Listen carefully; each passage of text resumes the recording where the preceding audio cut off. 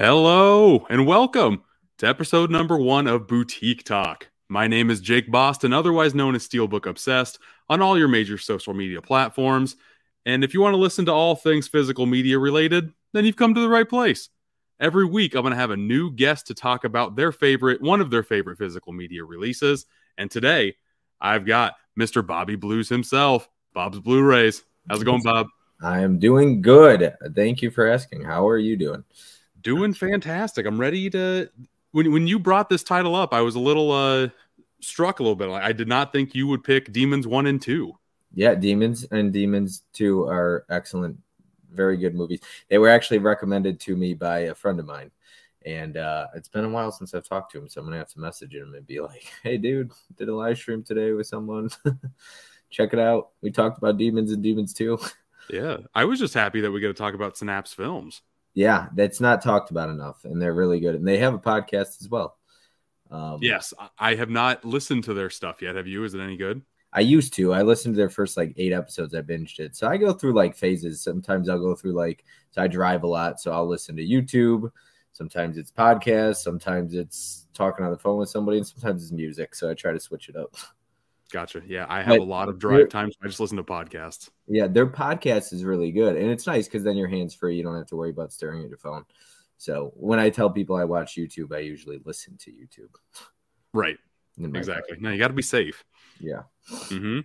Well, you're my first guest. This is the first podcast. This is very, very cool stuff. We're just I'm going to learn on the fly a little bit. But since you are on here, I kind of want to know the evolution of your collecting style.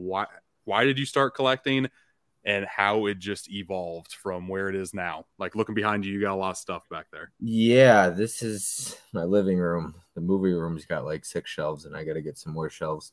So I started collecting when I was a kid. VHS was, and you were just on a VHS tournament, did very well. And so I was into VHS. And so for Christmas, I'd always ask. I mean, I'm 5, 6, 7, 8 years old. Mm-hmm. I remember, I think Bloodsport was one of the first VHSs I had ever seen. And I was like, this is so cool. That's why I fell in love with Bloodsport. And I essentially just started collecting VHS. I knew my dad had a lot of them. And then my mom and dad every Christmas would just keep buying me VHS. That's all I pretty much asked for. And so then we started collecting DVDs. My dad and I both collected DVDs, and I hung on to the VHS.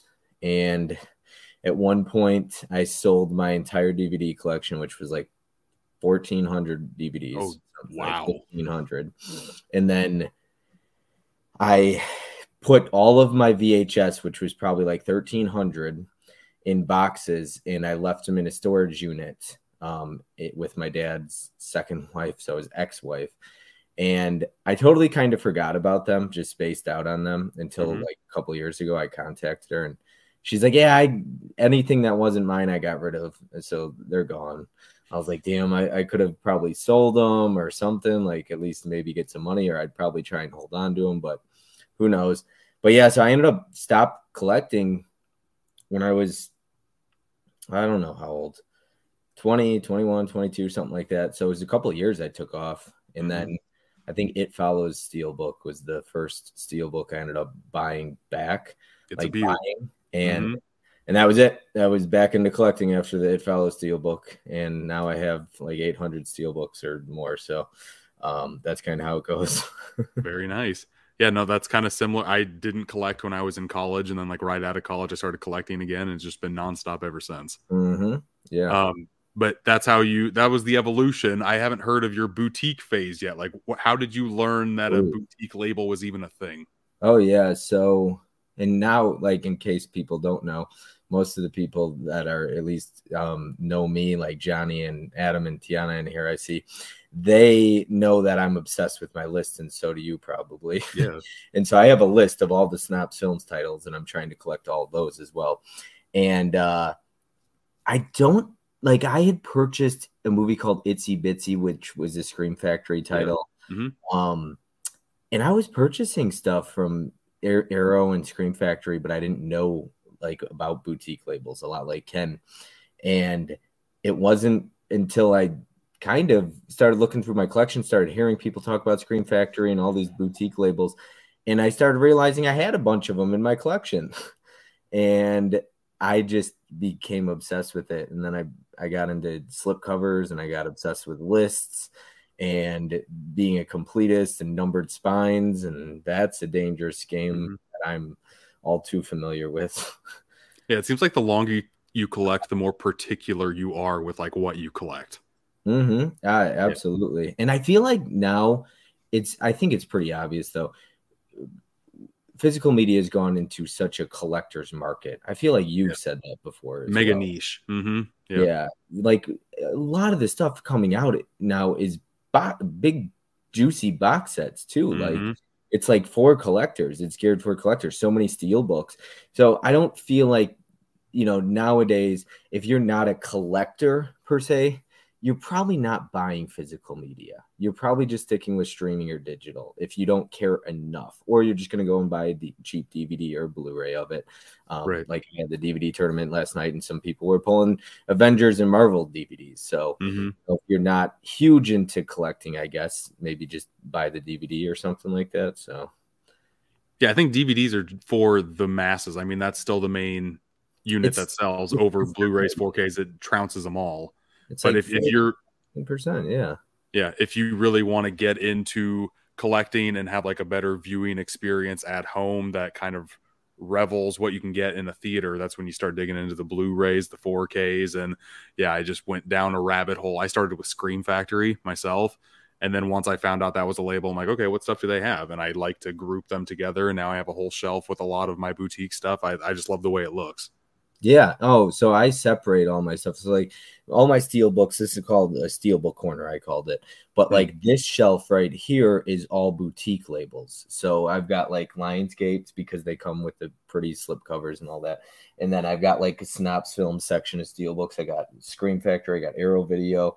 I have it all separated. I'm crazy. I got my box sets and then all that stuff. And then, and then this is all studio releases basically. So, and then if it comes, like if it was part of a set, how Walmart's dropping out. So like they just dropped the Halloween and those 5 steel books set. That's a set. So I would keep all of those together because they came as a set, but not a set, but like they, it's a line.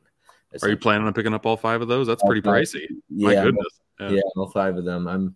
I have a list right now, and there's like 103 steel books on it. So things are getting crazy. I mean, yesterday dropped like 2 more. They announced Black Hawk Down, and I'm gonna grab that because it's one of my favorite films of all time. And I have the steel book already, but the 4K one too. Yeah, they've already had a 4K steel book of it. Gotta get another. I think this one has 2 different cuts of the film on it. That's how they're kind of branching out. I pretty much, I saw that. I was like, does the one I have? I don't think it has. I don't think so. That's nice, at least. But I basically collect, I'd say 95%, unless it's like Disney or kids movies, which I don't collect all of. I'm probably pretty much buying all like steel books at this point, like anything that gets announced. I'll double dip on the Meg. I'll double dip on Gran Turismo. I'll double dip on all those steel books. Well, steelbooks look nice, and that's why I started collecting steelbooks, is just because the artwork pops on them like crazy. You could say the same thing with boutique releases. The main reason why a lot of people collect them is because they're in nice, fancy packaging and the slip covers and the boxes. That's the main reason why I got into Vinegar Syndrome. It's just because the packaging is top notch.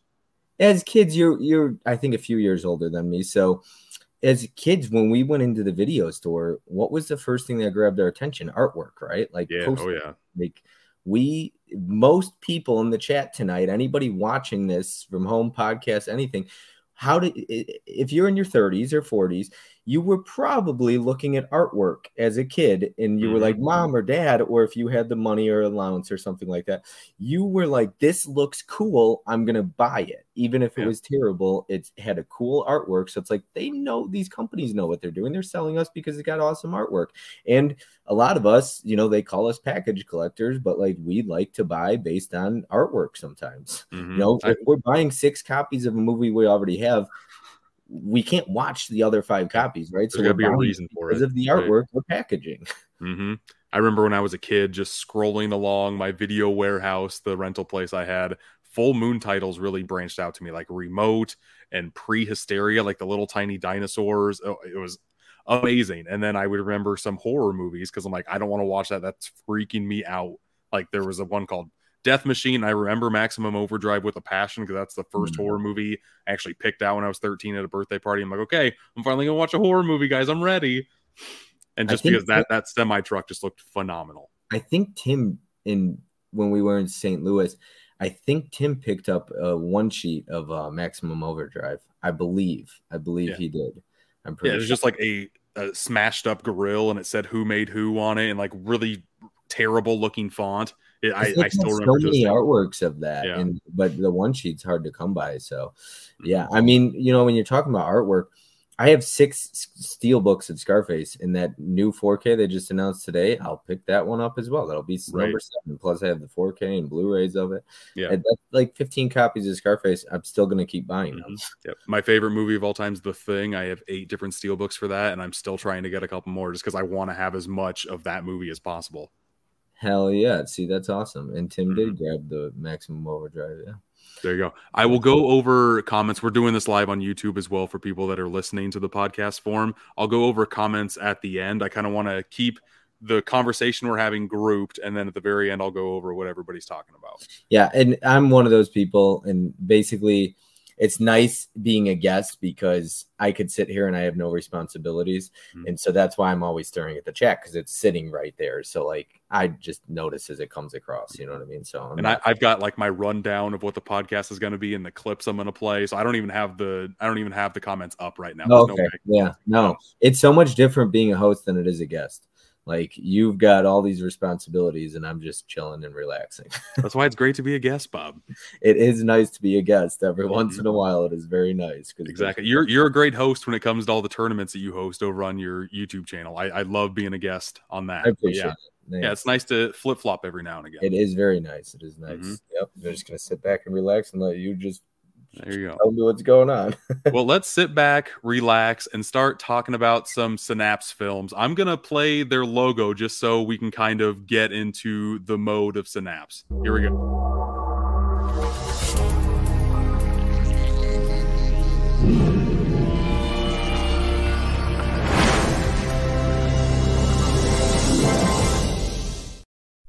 That was like their very old school logo, too. That's from ways back, like 6-7 years ago. Yeah, that's nice. And they've been around for a long time. They have, surprisingly so. I know in my collection, I have about 15 of their titles. You were saying you had a lot more because I'm new to Synapse. I didn't really start collecting their stuff until like last year, I think. So, yeah, I've got like 45 plus a couple, like 7 steel books or something like that. So, yeah. Then they're not like Arrow or Scream Factory. They literally only have like probably less than 60 Blu-rays, like 8 or 9 4Ks, and some of those are just different artwork, like Tenebrae and stuff. And then they have like I think 10 or 11 steelbooks. So they're not like Arrow where they put out announcements every month. They just drop stuff randomly, like the Crocodile they've released. I don't have any of their steelbooks, and I want them so bad. Their print runs are very limited. They don't make a lot, so they charge a lot for them. And like 4,500 usually, I think. Something like that. Yeah, it's not a ton. And I have not. There are a couple of these movies that have had steelbook releases that I have, and I'm like, I really wish I would have just picked up the steelbook because it looks phenomenal. All of them look great. I've seen them before. I've held them. The quality on them is just like more. It feels more durable than your average steelbook. Like it's more weighted almost. If you want me to show them off, I will. Whenever you want me to show some of them. Let's do that now. How about I'll back out here and you start showing off all your Synapse steelbooks because I cannot wait to see these suckers. All right. So if it comes with a slip, I need a slip. So there's 3 I'm missing, and the reason I'm missing them is because they came with special packaging originally and numbers on the spine, and I have to get those, and they're like $100, but I can't get the standard edition. So here's Popcorn, double-sided artwork here. So very nice artwork on the Popcorn. Love the classic artwork on the back too. I'm not the biggest fan of this movie. I have to rewatch it. I love the steelbook though. I definitely have to rewatch it. And usually if you go on their website, you can find a lot of these. Yes, they're pricey, but like don't pay eBay prices, because a lot of times these are still in stock, like in print, and people will put out of print on eBay and ask for ridiculous amounts of money. Right. Demons 2 with that artwork on the back there. So they put their logo or the font on the back. So there's Demons 2. That looks amazing. Yeah, Demons 2 is nice. I actually got these at Disc Replay, and I didn't know they were still in print. And I think one of them was still in print. The other one was out of print. But I got them for $35 each at Disc Replay, used, but they were in good condition. That's not bad at all. I would have grabbed those in a heartbeat too, man. Yeah, and they were in good condition. Like, you know, you might see like a minor scratch, but really there's zero dents and stuff like that. So nice. And then that one is Demons, which is also really nice artwork. And it comes with a ticket stub, a lot like the 4K did on the inside of it. So another very nice steelbook. Yeah, we'll talk about the extras that come in the editions that we have, like when we talk about the movie. But I love like replicas that come in packages. Like if you want to throw in a book, everybody seems to do that, and I'm never going to read it, so whatever. But if you give me like a little prop of something that's from the movie, I like that 10 times more. Yeah, no, absolutely. Couldn't agree more. Absolutely. This is Tombs of the Blind Dead here. So you're going to get a slipcover. There's your back of it. Now, Synapse, a lot like Severin and Vinegar Syndrome, does load nudity on their stuff. And then there's the back. You get inside artwork here, and you're also, on a lot of these, you get a little mini booklet, and then you also get disc art. Now, I'm not going to open anything at the moment, but Synapse loads it. Like, they're $44.99 or $49.99 steel books, but their transfers are really good. Yes, they are. Excellent. Even their Blu-rays, and I'll get into that on my next steelbook I pull. But most of their movies are good. I didn't care for Tombs of the Blind Dead, but excellent transfers. You get a slipcover, you get double-sided artwork, you get front and back artwork, you get disc art, and you get inside artwork, and then a little mini catalog usually. You can't beat that. They don't shy away. Like, you know how Fright Night had a really nice steelbook, but they didn't put inside artwork, and that pissed everyone off? Mm-hmm. Synapse doesn't do that. They're not lazy, and they take their time with their transfers. So yeah, Sony's bad at not doing that, not putting artwork on the inside. It baffles me. It's not that hard to have. And it pisses people off. Yeah. So I can't show the back of the nudity on this one. So this movie, I love talking about this movie. It's not for everyone. I'm sure Adam out there, my buddy Adam, has probably seen this one. I think if he hasn't, he better watch it tonight. But this is a gorgeous steelbook. So you get, here is Massacre at Central High here. So they put out a Blu-ray of it afterwards. So if you're not big into collecting steelbooks, or when Synapse Films announces only on steelbook, that's the only way you could get it. That's not really the only way. So they put this out about 8 months or a year after the steelbook, and now it's on Blu-ray. Yeah, there's the Living Dead at Manchester Morgue. I did not pick up the steelbook, but then they just gave a standalone Blu-ray release of it right here. Exactly, and a lot of times I think they might say the only way to get it is through the steelbook. Yeah. If you wait 8 to 12 months, sometimes less than that, you will get a standard Blu-ray of it. They just want to sell out of the steelbooks they make, say they're very pricey. They'll say if it sells well, they'll put out a standard Blu-ray. I've never seen them not put out a standard Blu-ray of it. So, but it's beautiful. I'm not a big fan of the yellow. Then on the back here, can't show that there, but this is awesome. You better get those kids the hell out of here. Now, it's interesting to put a scene like that on a slipcover, but I appreciate it. It's a very interesting scene in the movie, but that is gorgeous. I love that steel. I love that too. That looks amazing. It is incredible. And then there's your back of it as well. And so this movie, it's so interesting. Renee Daubner, I think, was the director of it. But it is so interesting. The dialogue. I personally am a huge fan of Massacre at Central High. But there's like no adults in it, and you get this high school, and it's like a bullying movie, and then he turns into the bully kind of. It's very interesting, but it begs to be talked about. And here's the thing with Massacre at Central High. I think it's the greatest Blu-ray transfer I've ever seen. When I watched it, I was like, how is this not a 4K? It was the cleanest and sharpest I've ever seen a Blu-ray in my life, dude. The transfer was absolutely incredible. You're making me want to get that steelbook even more, man. Okay. Next one here is going to be Living Dead at Manchester Morgue. Also another one that was just too slow for me. The back of the slip there.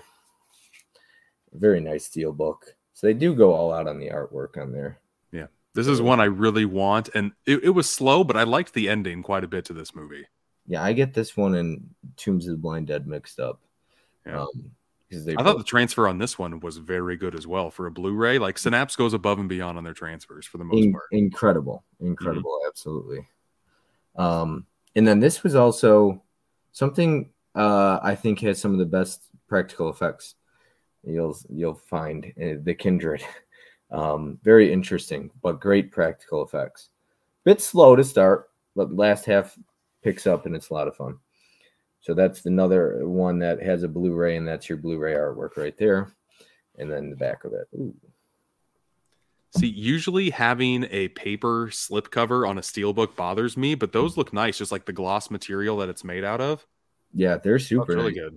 That's all of those, and then I kind of keep them alphabetized. I literally split them up with, I'm crazy like that. So nothing wrong with that at all. Yeah, those all look very nice together. I love it, and I love their steel books. I love their transfers. I'm a huge fan. Honestly, Synapse Films is probably like top, maybe not so much anymore, but I'd say still top 5 boutique labels for me. They're right up there, top 3, top 5, to be honest with you. I think their transfers are incredible, and unlike a lot of labels that put out stuff I'm just not a big fan of, the reason why I am trying to be complete on Synapse Films is they don't put out stuff a ton, so it's not overly expensive. If you wait for sales through MVD Entertainment Group, they're like $15 or less sometimes, and they don't come with slips, so a lot of them don't, so you don't have to worry about slips going out of print or anything like that.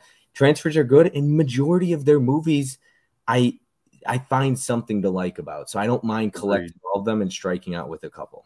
Yeah, MVD they usually have sales on these at least twice a year on the Synapse stuff, and that's how I picked up the majority of mine, is just because they were cheap, and I'm a big fan of like B movie. It doesn't even have to be garbage. It's just like I enjoy practical effects, and a lot of these releases that they have show those off in spades, just because they were made in like the late 80s, early 90s, and that is like my peak horror movie go-to, is just like nice effects. Have you seen Intruder, Bob? Yeah. A very good one. I enjoyed that one quite a bit. Very gruesome. Oh, you know what? I didn't even pull Intruder out because I knew you would. Oh, there you go. So I left that one. Intruder's great. And you got, I think, Sam Raimi and Bruce Campbell both in it. And Ted Raimi. Mm-hmm. Yep. Yeah, it's a good one. It's fun. I just rewatched that in October. Yeah. I just put out a video on my social medias about Frankenhooker. This the transfer on here was okay, but I think the negatives that they had to work off of weren't the best. This is a very old release of theirs, though. It's one of the first ones they did. 2011. So that would explain it. Yeah, so it's 12, 13 years old. Frankenhooker is very interesting. I enjoyed quite a bit of Frankenhooker. I said, if you want weird science rated NC-17, go watch Frankenhooker. Yeah. I totally get that. Agree with that. It's a fun time. Mm-hmm. It is. It's a blast. Yeah. And then the last movie I just watched of theirs was the one that just came out, that Invaluable documentary. It says they do quite a few documentaries. Yeah. How was that? Yeah, I have one on Creep Show too, that Just Desserts. That's the only other one I have. Just Desserts. Yep. Mm-hmm. How was that one that you just pulled out? I'm a big fan of Evil Dead, so any tidbits that I can get behind the scenes, I will just gobble up. And this one had a lot that I haven't seen, which is hard to say. It's about the guy who did a lot of the effects on Evil Dead 1 and 2 and some Army of Darkness stuff. So, yeah, just a different view into that Evil Dead universe. I enjoyed it. And they're starting to dip a lot more into slipcovers as well now. So, which is nice. Like some on their website. Yeah, that one was a website exclusive. So that is the one. Yeah, it came with the. Yeah, exactly. You got to go through their website, or like Diabolic will usually have it too. This is one that came. I haven't even opened it yet. I know Adam watched this and he said it was a bit boring, I believe. But Crocodile. This is. Oh wait, there's nudity on there. You can't really see it, but yeah, that's a naked woman in the front there, which is wild. I didn't even know that until Tony posted this on his page and covered that. And I was like, why is he covering the inside of the mouth? And then I realized it's a completely nude woman. Now, it might make me sound like a complete pervert, and there's the back of it, and that's fine. But I actually really love when these companies are willing to like put ridiculous stuff, and I don't mind nudity on slipcovers. I actually kind of find it to be unique. I think it's cool. I think it's as long as, you know, they're okay with doing it, I'm fine with it. You know what I mean? Like, I don't know. It just adds to it. I just appreciate a bunch of just willing to go all out and put ridiculous amounts of art. Right. It's something that helps the label stand out a little bit. I just pray to God that my kids don't randomly like pick off one of those from the shelf, because they'll be like, oh God, how do I explain this? So there's a new one from Cauldron, and I'm assuming it's sold out. It's the only Cauldron Films Blu-ray I'm missing. And it has like a complete, it might be the most gratuitous nudity I've seen on a slipcover yet, even more so than Vinegar Syndrome or Severin. It's full like nude, frontal nudity, vagina below the waist and everything. And she's like being killed. It's called like Frankenstein 80 or something like that from Cauldron Films. Yep. And it's sold out already with the slip, and it's like $100 on eBay, which is ridiculous. But yeah, I just find it to be I think that the reason why that sold out so fast is because of that slip cover. I don't know. I feel like people enjoy or jump at the bit when they see nudity on slip covers because it's different. You don't see it. It's just not. It's risque in the US. So if you can actually like get something to display it, some people will jump all over it for sure. It stands out. Absolutely. Yeah. Are there any other releases you wanted to go over? Because the rest of them, I honestly have not watched. They're still sealed. I like doing blind buys a lot. Yeah. So go over yours and let's see if I've seen any of them. Okay. My complete Synapse collection. Street Trash. So Street Trash got rumored to get a 4K from them, a 4K upgrade. I did not like Street Trash, but there is a like a 5-minute scene with involving a penis, and it's very funny. Oh, good. Just looking at the back there, the visual effects look insane. Yeah, I wasn't a big fan of Street Trash, but I know a lot of people are. I know you obviously know Mel really well. Mel loves Street Trash. Oh, nice. Yeah, she's a big fan of Street Trash. And there's quite a few other people who fan of Street Trash. But speaking of Mel, at our meetup, you were great. You had this in your hands, and I said, I kind of want this movie. I haven't seen it, and it's one that I want to add to the collection. So you graciously let me get Satan's Little Helper. Yeah. Which I still haven't seen yet. I plan to soon, for sure. Yeah, and then I grabbed the Your Next one, the Region B, because it had different artwork. So right, I haven't seen that one yet. I know that a company in UK, I believe, put out another one of that, and you know Tony picked it up. Right. Yeah. So shocked. Tony picked up something. Okay, I got Prom Night here too. Have not seen this movie yet. I've seen the remake, but have not seen Prom Night. You got that one too? Yeah. So you've never seen the original? I haven't, no. Okay, so you've seen the remake with Brittany Snow. I have. And you didn't like it, I assume. I mean, it was fine, but forgettable for sure. Yeah, so they shouldn't have made that PG-13. That was a huge mistake for one. That especially, like Prom Night, because they cut and showed the blood splattering up against the wall and all that stuff. The original Prom Night is very different than the remake. Very different. I won't spoil it. I think there's also 3 sequels. They came out with 4 of them, I believe. Oh, wow. I know there's 3 at least. A lot of people like the second one. But yeah, it's like it involves a lot of phone calls. The killer calling people on the phone and doing a weird voice. And yeah, it's Prom Night's good though. And Jamie Lee Curtis looks good in it. And I know my buddy Adam's a big fan of Jamie Lee Curtis. So am I, especially in that time period. So yeah, she looked good in Prom Night. She's not my favorite final girl by any stretch of the imagination, but she looks good in Prom Night. Really good, especially at the end. I think just her on the back cover of this. Yeah, it's just like, okay, you got my attention. My goodness. Yeah. Exactly. Yeah, she looks real good. A lot of cleavage in this one. Right. See, your next one I love me some creature features, so I got Mosquito. So Mosquito is absolutely bonkers, and so that's the. Oh, what's that one? If you flip over the artwork. How can I swap you over here? There we go. Okay. Yeah, so that's the artwork. I actually hardly ever do that. That's why I wish you get slip covers, because then you could see both artworks. Right. This was just too nice to pass up. That one you have right there is the original theatrical artwork, or like original poster art. But yeah, this is Synapse Films, and then there is Gunnar Hansen right there. Very cool. Gunnar Hansen has a scene, and I don't want to spoil it in this movie, but it is a throwback to Texas Chainsaw Massacre, and it is hilarious and so well timed and just perfect. It's kind of on the back right here. I don't know if you can see with the glare, but it's him with the chainsaw up there. And then this looks like freaking Count Doom in Who Framed Roger Rabbit, like the bead eyes just going out like that. It looks crazy. So Mosquito, I pulled it in Tim Talks Talkies top 5 practical effects stream. This was my number 1 title I actually pulled. Mosquito has incredible practical effects. You got me excited, Bob. I gave it a 3.5 on my letterbox because it's fun. I did not expect to enjoy this movie as much as I did. The mosquitoes look ridiculous, but the fact that it was all practical is very impressive, because I was like, this looks so ridiculous, but then I like watched the special features afterwards. That's another thing about Synapse Films. They have incredible special features. Agreed. So yeah, but yeah, it's awesome. Mosquito's a lot of fun. It is a lot of fun. And good to hear. They get a special. Okay, so this is how much I love Synapse Films. Most people would say this is like, who cares? I find this to be, I appreciate this. They do a special feature, or they do an interview for like 15 minutes or 20 minutes with an actress and an actor that had a sex scene in the movie. They're in it for about 2 minutes. She was in 0 movies after this. So 2 minutes of her entire Hollywood screen time. Okay.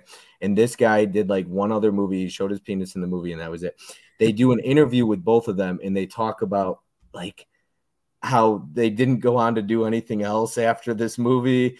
And he's like, yeah, this was my big moment to shine. He's like, I got to, show my stuff or something like that. But it's really cool. Watch the special features, because I just find it to be cool that like almost 30 years later, you can find a person who was in 2 minutes of this movie and who never made another movie, but you found her to do an interview for 20 minutes.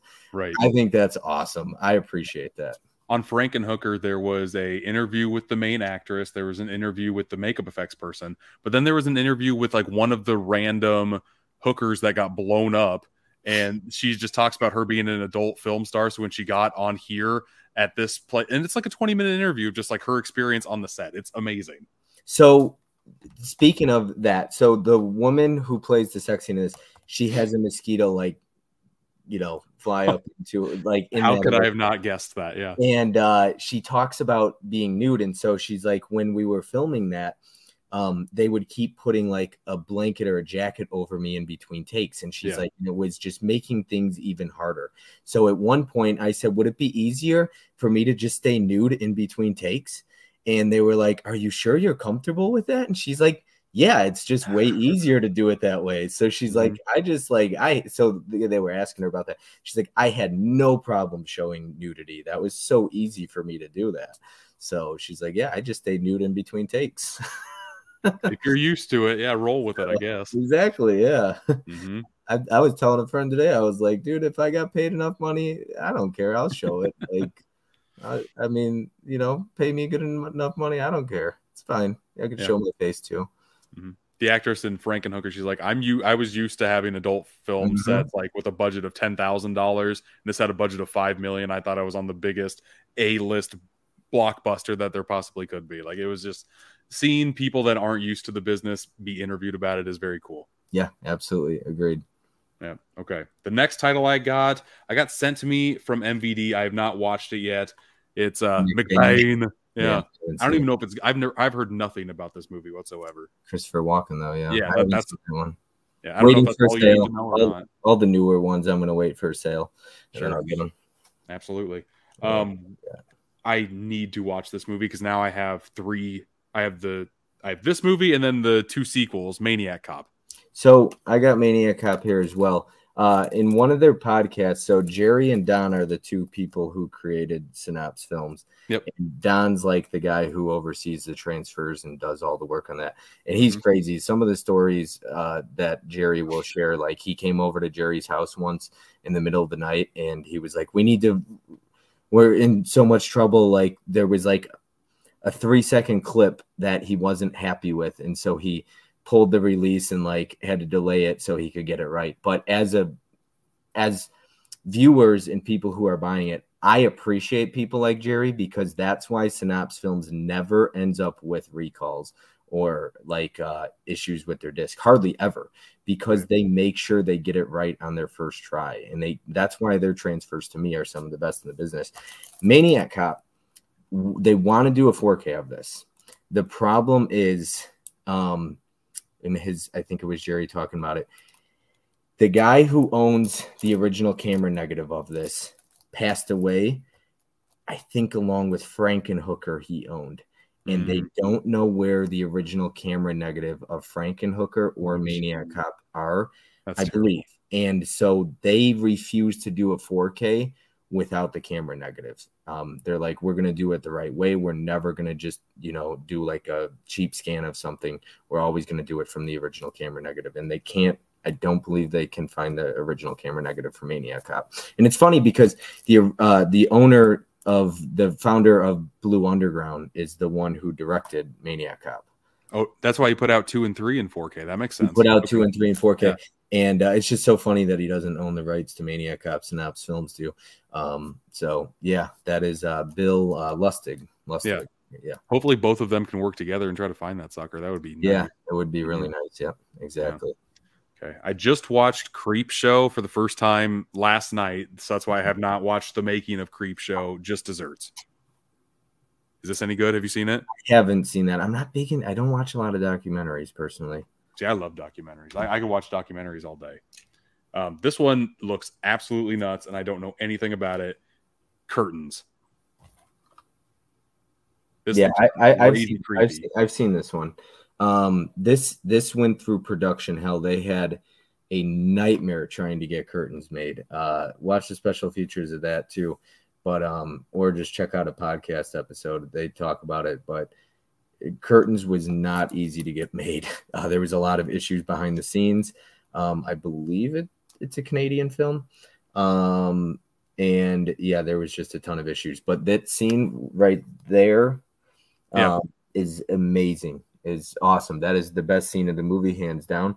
I liked the first half of this movie and I really liked that scene. Where it goes, I didn't love it, but I think I gave it like 3 stars. So I thought it was like above average. I enjoyed it for what it was worth.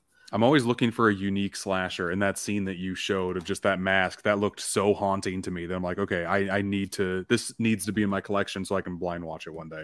Yeah, it's an incredible scene. And then there's a scene in the road too, like a dream sequence that there's a lot of cool stuff with like masks and very creepy elements in this movie. So I would recommend Curtains. Just understand that they did have some issues getting it filmed. So there are some glaring defects in the movie kind of because of the production issues that they had with it. Sure. So, yeah. Okay. Then the last 2 movies I have from Synapse, I watched the original Basket Case, absolutely fell in love with it. And when I saw that there were sequels, I'm like, I have to get these. I will watch them one day. I think they're just like a different kind of they're more comedic than Basket Case was, or just a different tone of comedy. I've seen Basket Case 2, and Basket Case 3. I think Basket Case is by far the best. Yeah. Basket Case 2 is like, to me, just okay. And Basket Case 3, I didn't really enjoy.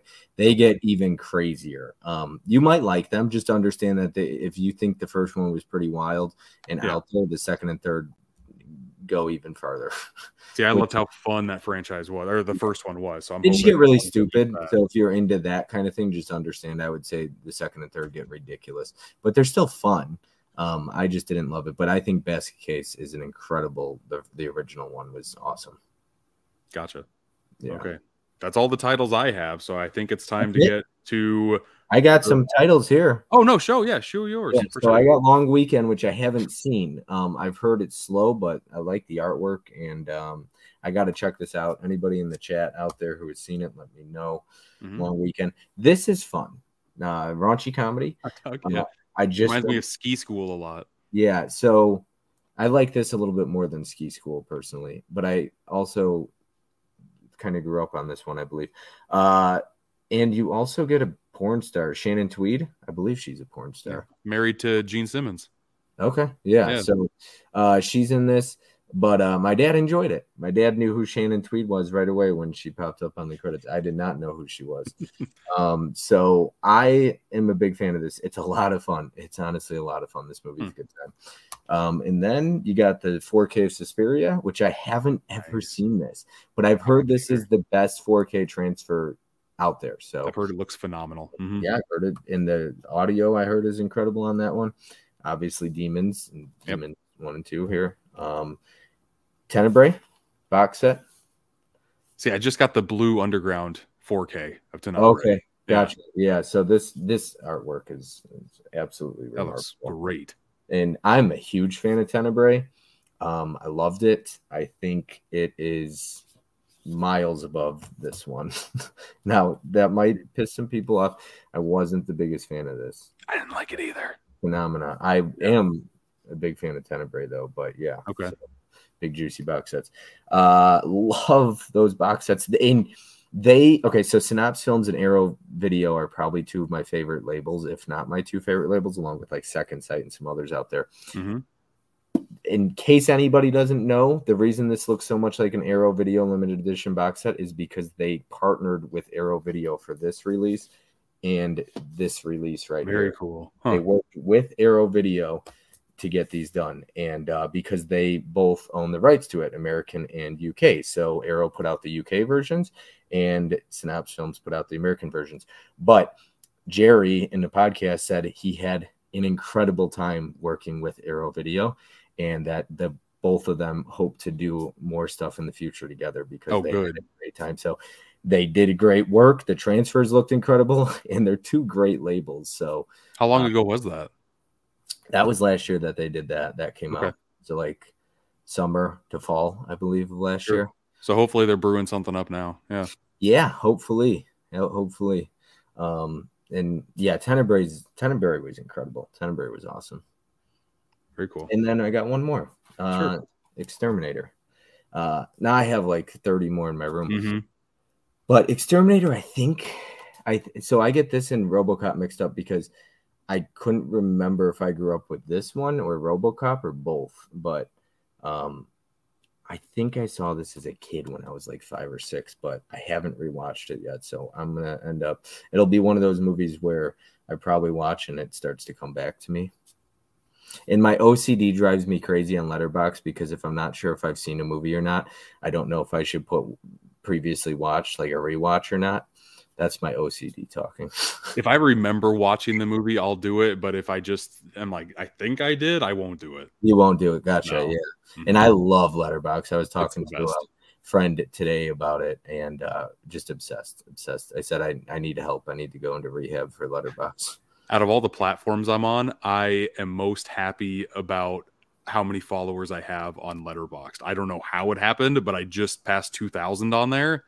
Yeah. Absolutely love it because I've always wanted to do like movie reviews forever, and to have that many people be interested in what I have to say about movies, I just absolutely love. It's great. Yeah, and I know Ken, he dropped so I told Ken I stalk yours and his Letterboxd. Yeah. Anytime I look up a movie, if I seen that you or Ken have seen it, or really anyone on my friends list, I always look at you because you and Ken leave reviews for like everything. Right. So I'll actually look at the review, and sometimes I'll see you. I have something in my watch list or something I want to watch, and then I'll see like you and Ken Bolton like, crap. All right, I'm gonna pay on this for right now. I'll get to it at a later date. And I probably see that you and Ken both gave it a high rating. I'm like, all right, cool. These guys like, I'm gonna check it out. Like, right. Usually, if I give it a 3 or above, it's a recommend for me. If it's a 2.5, I would or below, I would stay away from it for sure. Yeah, gotcha. Absolutely. But 2 movies that I both gave 3.5 stars to. I saw you on Letterboxd both gave these movies 4 stars. That is Demons 1 and 2, folks. Yeah. The Synapse Films release, I love very much. We knew we were going to do this last week. I had time to squeak and watch Demons 2 because I'd never seen that one. And I watched Demons 1 when this originally came out. They're great. The transfers, for the most part, are very strong. There's some black levels that don't look the strongest. I just don't know if that's the transfer they worked with or whatever. But I had a blast with these movies. I was telling you today, and the artwork on it, just looking at it again, is incredible. I did not get a chance to rewatch those on 4K, and so it is disappointing. Oh, nice. Mm-hmm. Oh, okay, yeah. On the back. Mm-hmm. Yeah. Yeah, so I am disappointed I didn't get a chance to rewatch them. And I'll probably wait until like October now. I know Mizzy needs to check these movies out, so I'll probably introduce them to him sometime in October. And hopefully he'll enjoy them. If he doesn't like Demons, then we'll just beat his ass. But he's gonna like Demons. If you don't like Demons, I guess you just don't know what a fun time is. I'm a sucker for a movie that shows a movie theater in it, and this is like the entire setting for Demons. It's amazing. So Popcorn's a lot like Demons in the fact that it takes place in a movie theater, but it's miles. Demons is way better than Popcorn, like so much more fun. And Demons takes a minute to get going, but man, once it gets into it, it's like nonstop for like what, an hour, 50 minutes, like pretty much nonstop demon action. But even meeting the characters in it is still a fun time. It doesn't seem like it's a drag at all. Yes, and I had a huge crush on the final girl, if you want to call her that, the blonde. Yeah, I have a weakness for blondes in general, but I enjoyed her. I had a good time watching her. Okay, before we talk more about it, I do have the trailer just to kind of zap people in, just to see what you're in for the movie Demons. Let's play that now. The preview you are about to watch is for a movie that is unlike any you have ever seen before. It is for a movie that goes beyond temporary fear to everlasting terror. It is a movie called Demons. Yes, the demons are coming, and they're coming for you. Warning. If you have the courage to see demons, sit near an exit. Otherwise, you might never get out. In your theater, who will survive the touch of the demons and who will not? Demons. With music by Billy Idol, Motley Crue, The Adventures, Rick Springfield, and Saxon. This is no dream. This is happening right now. It could be happening to you. Demons. They will make cemeteries their cathedrals, and the cities will be your tombs. Will you survive it? Demons. I love they will make cemeteries their cathedral. They just kept on throwing tagline after tagline in there, like, hopefully one of these sticks. It's so good. Demons is really good. And then the second one is like it's a lot of the same stuff, just in a different setting. But if you like the first, I mean, you're gonna like the second. Right. Watching this, we'll talk about the first one first, but the second one reminded me a lot of Evil Dead Rise. Hell yeah, absolutely. Just throw it. It's the exact same thing, but in a different setting. But they're still 100%. The two are absolutely. Right. I think Evil Dead Rise was probably inspired by. It would have to have been a little bit at least. Yes.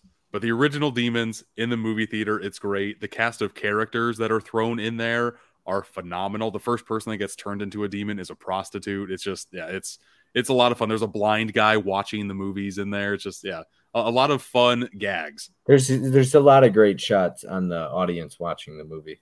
Mm-hmm. Yeah. And we saw in the trailer, there was an actual shot of the projector with like the film threading through it. I love that. I worked at a movie theater for like a year and a half. So anytime that I see that, I always just get flashbacks to it. It's great. Yeah, heck yeah, because they don't do that much anymore. No. Digital. Except for Oppenheimer, I believe.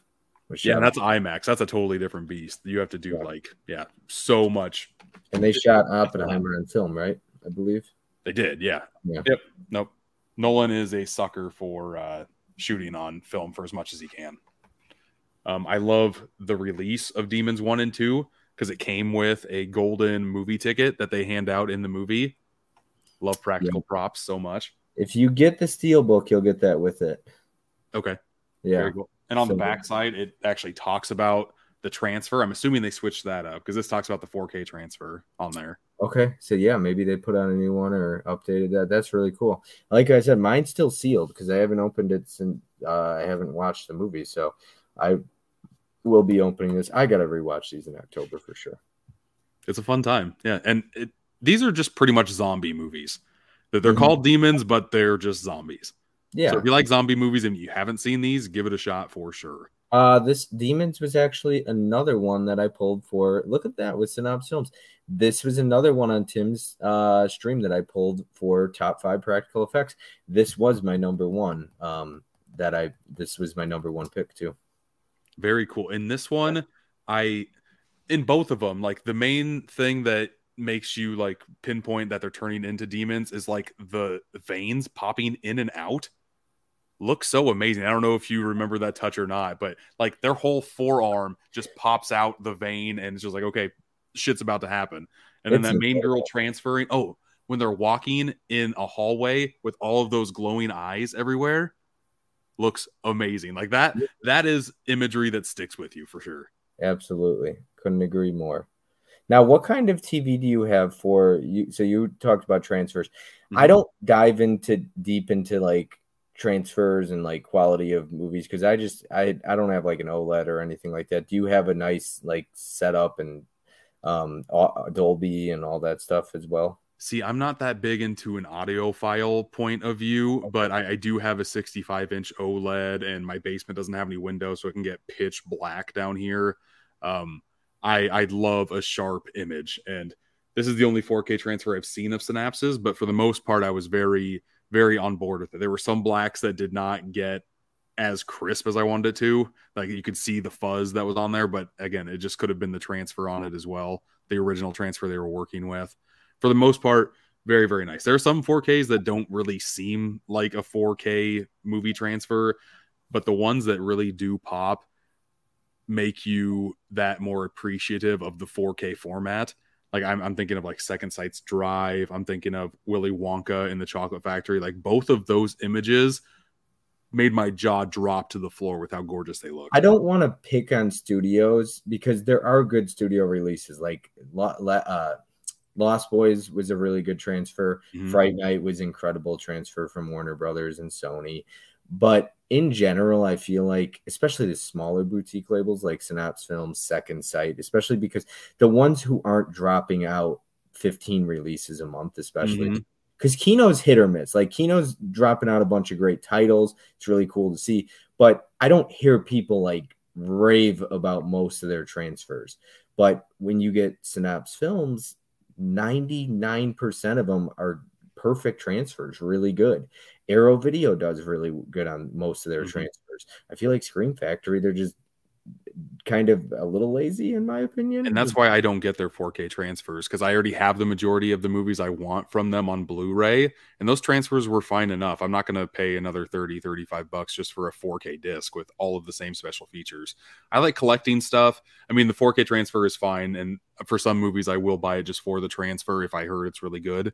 But I like special features in my releases. I like having stuff that you can't really find anywhere else, and if you're not going to put anything new into your release, it's really going to make me like second guess picking up your new. Are you going to be picking up? Sorry, I'm off topic all the time. No, you're Are good. you be picking up Megan and Violent Night steelbooks?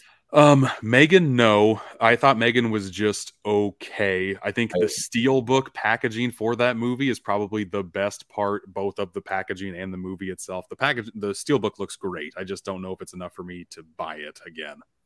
Yeah, I Violent Night, I was a big fan of, so I'm really excited about that.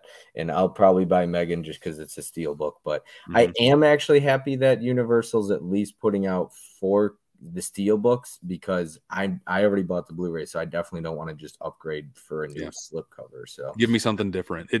I'm like when Paramount did the Wayne's World Blu-ray and 4K in the same fucking steelbook, that made me mad. Oh, And I just have the Blu-ray steelbooks. I'm like, I'm not going to buy the same thing just Wasn't for a Planes, Trains, and Automobiles another one? And then Ferris Bueller was another one. Ferris Bueller changed like the weirdest things. Like they changed one little segment of like the car layout that he was in. It's like the angle went up like 5 degrees or something. It was bizarre. Yeah. See, why even do that at that point? Yeah, it was weird. Okay, well, Demons. I know you haven't rewatched it or anything. We should probably touch a little bit about Demons 2. Demons, if you haven't seen it, I like Demons 1 better than Demons 2, but they're both really fun times. It's just, I think a lot of the originality from Demons, they can't really come up with a second time for the sequel. Mm-hmm. Yeah. I agree. I feel like my 4 stars is a little high on Demons 2. Because it is a lot of the same stuff. But if you enjoy the first one, you'll definitely enjoy the second one. But it is a lot of the same stuff.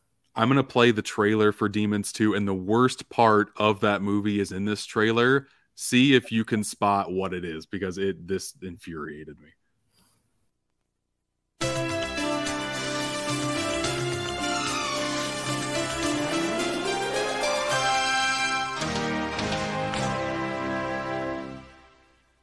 And now, Imperial Entertainment is proud to announce that a blockbuster horror experience is coming soon, right after its current theatrical release.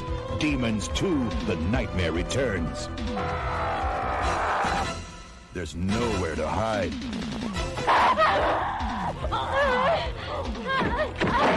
No place to run.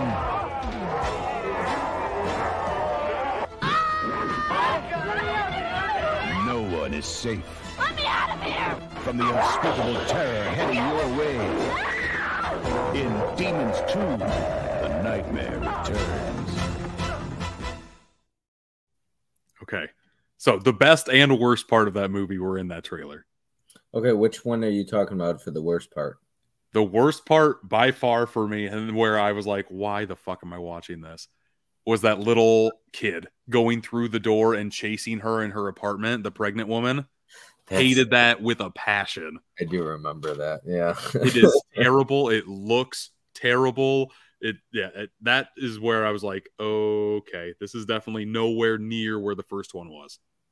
Yeah, I remember that. Yeah, no, the first one is definitely better than the sequel, but a lot of the same. Yeah. The best part about this movie to me was that guy coming through the TV screen. Yeah, I figured that was your favorite. That practical effect, I don't really know how they pulled it off. They must have just like been putting a projector behind him while he's going through some cloth or something. It looked amazing. Yeah, it's impressive. I mean, practical effects. I didn't really get into practical effects at all until the last about 2 years ago, to be honest with you. It was really late, and the reason why is because when I took film class in high school and college and everything, we talked a lot about like film and camera angles and all that stuff. We never dove into practical effects when I was in high school. We never took a deep dive into practical effects at all. So when I was in high school, I fell in love with tracking shots and camera angles and all that stuff. Like I understood why something is a low angle shot, why something's a high angle shot, what it means in the grand scheme of things in the film. I never understood that until it was high school, and so it changed the way I watched movies, and then fell in love with it all in a different light. And that's why I love tracking shots. I get I foam at the mouth when I see like single takes and stuff like that, like 1917.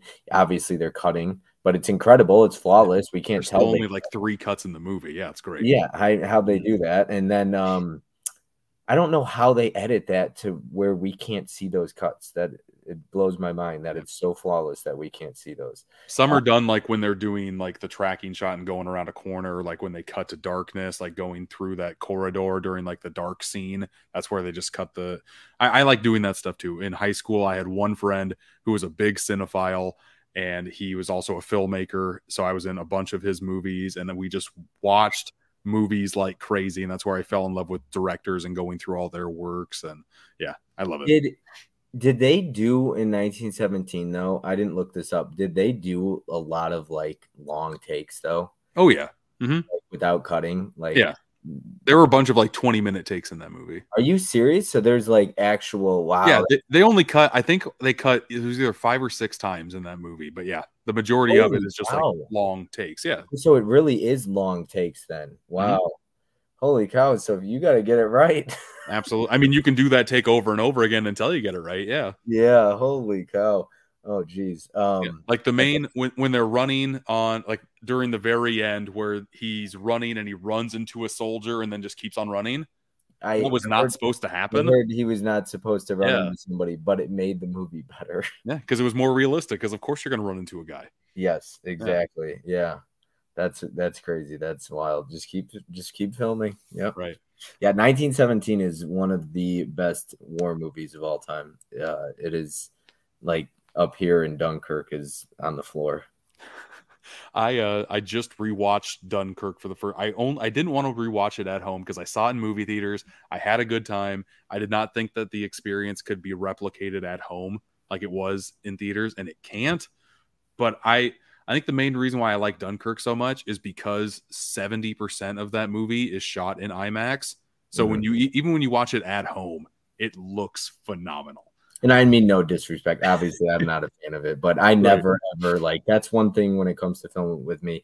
When people rank or rate movies or like letterbox ratings, if somebody gives a half star to a movie I gave 5 stars to, I won't like I don't get upset about that. If anything, I'm just like, hey, what? Like, why did you give it a half star? I just hope if somebody gave something 1 star that I love, like, give me a reason why you hated it. I'd love to have a discussion. Like, I'm not going to get mad, but if you can't give a reason why you hate something, it's like, did you really hate it, or are you just hating to hate? Yeah, no, I love talking movies, and everybody has their own opinion, and I'll talk movies all day with you. Yeah, it's important to respect other people's opinions and don't get mad because they have a different opinion. Exactly. That makes no sense. At the end of the day, film is subjective. We say that every day pretty much, but it's very true. And I'm going to be doing a horror tournament in October, and I've told people, like, when I reach out to people to have them on, if you're going to create arguments or get upset about what is or what isn't horror, and I understand everybody's going to do that, but I thought about this the other day. I was like, who am I or who are you to tell me or you what is horror in the eyes of you, right? Like, this is horror, right? But like, somebody out there could say it's not real, like, obviously there's other movies out there like Silence of the Lambs, Misery, things like that. But at the end of the day, horror is subjective, right? Like, what I view as horror, you might not. And is there really a fine line of what is and what isn't horror? You know what I mean? Like, if you see Hocus Pocus as a horror movie, kids horror, then who's to say it's not? One of the main reasons why I like Demons and Demons 2 is because it mixes the humor and horror, and sometimes you're laughing at something, and 30 seconds later, you're like, oh my God, the feelings that I had that were laughable are now like, oh my God, now I'm frightened a little bit. And it just flips it on its head so quickly. Love it when movies do that, and not enough do. Yeah, no, I couldn't agree more. Yeah. Horror comedies are usually, so a lot of people think I hate horror comedies. The thing is, I don't hate horror comedies. What I don't like is when movies take a very serious concept, like an original, like Texas Chainsaw Massacre. I'm trying to think of another one off the top of my head, Evil Dead. And I understand Texas Chainsaw Massacre 2, Evil Dead 2 are like cult classics and some of the greatest horror movies of all time to most fans.